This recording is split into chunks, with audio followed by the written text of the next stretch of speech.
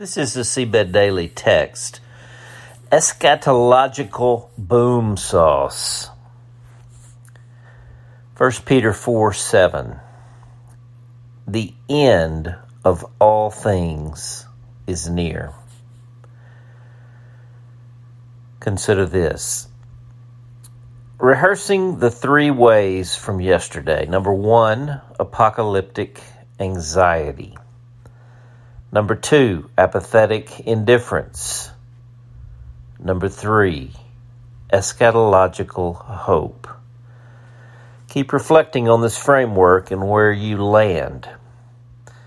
Some days I wish I had a whiteboard for the daily text. A lot of days, actually. I don't tend to trust people who bring complicated charts and detailed timelines to discussions on the end of all things is near. I'm more open to whiteboards, though. So since I don't have a whiteboard today to draw on, I'm going to ask you to draw in my stead. At least do it in your mind's eye. I want you to draw 2 overlapping circles, like a 2-circle Venn diagram. Label the circle on the left the present evil age. Label the circle on the right the glorious age to come. Now label the overlapping part of the 2 circles. The end of all things is near, aka right now. We are living in the overlap. The glorious age to come, the age of the Spirit, the age of the church, has broken in on the present evil age. We might also call it the epic age of the mercy of God and the era of the salvation of Jesus Messiah. In other words, we are now living at the end of the age. As noted yesterday, we know this not because of cataclysm, calamity, or tragedies which happen in every age. We know it because the definitive event has happened, signaling the end of the beginning and the beginning of the end, the resurrection and ascension of Jesus of Nazareth, the Messiah. If there is one struggle I have had in my own faith in earlier years, it is this. Why has it taken so long? The first apostles believed Jesus would return at any hour.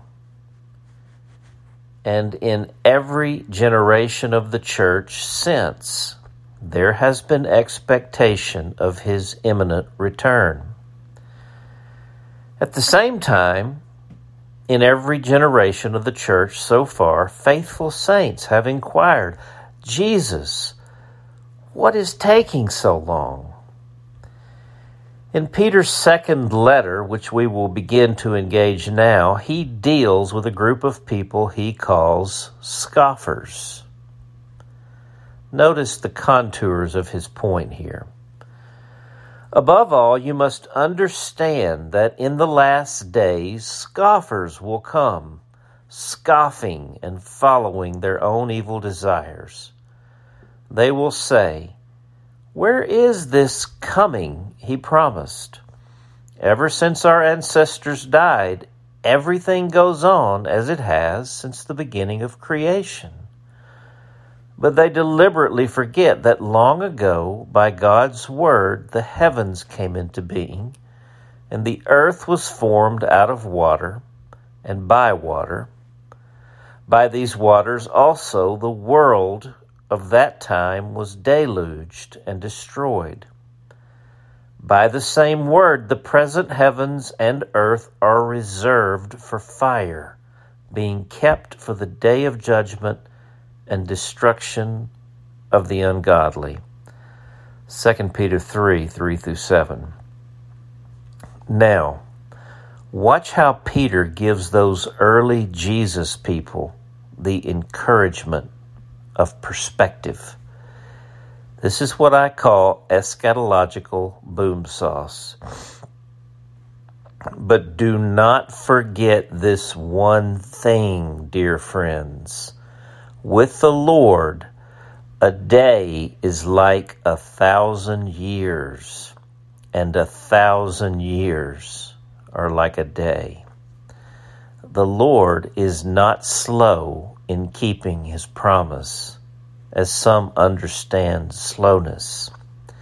Instead, he is patient with you, not wanting anyone to perish, but everyone to come to repentance.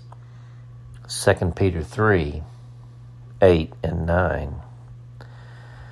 The God of heaven and earth plays the long game of eschatological hope. Back to our overlapping circles. Think of how much time elapsed in circle number 1, the present evil age. Thousands of years.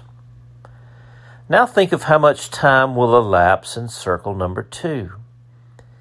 It will not ultimately even be measured in time, for at the end of all things, time will give way to immeasurable eternity.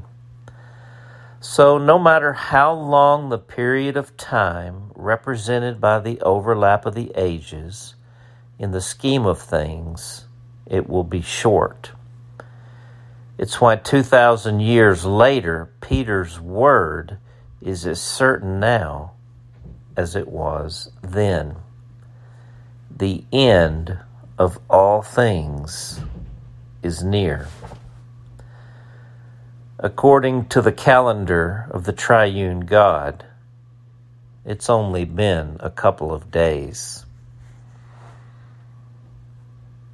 The prayer. Jesus, you are the Messiah, the Son of the living God. Thank you for your patience and your mercy. And though the millennia seems like delay to us, they are only your love for this world. This world is your project, Jesus. Bring us deeper into your mind and mentality, and even more so into your love. Holy Spirit, orient us with all these things in the deepest way, such that our lives could move with yours for the will of God and his glory.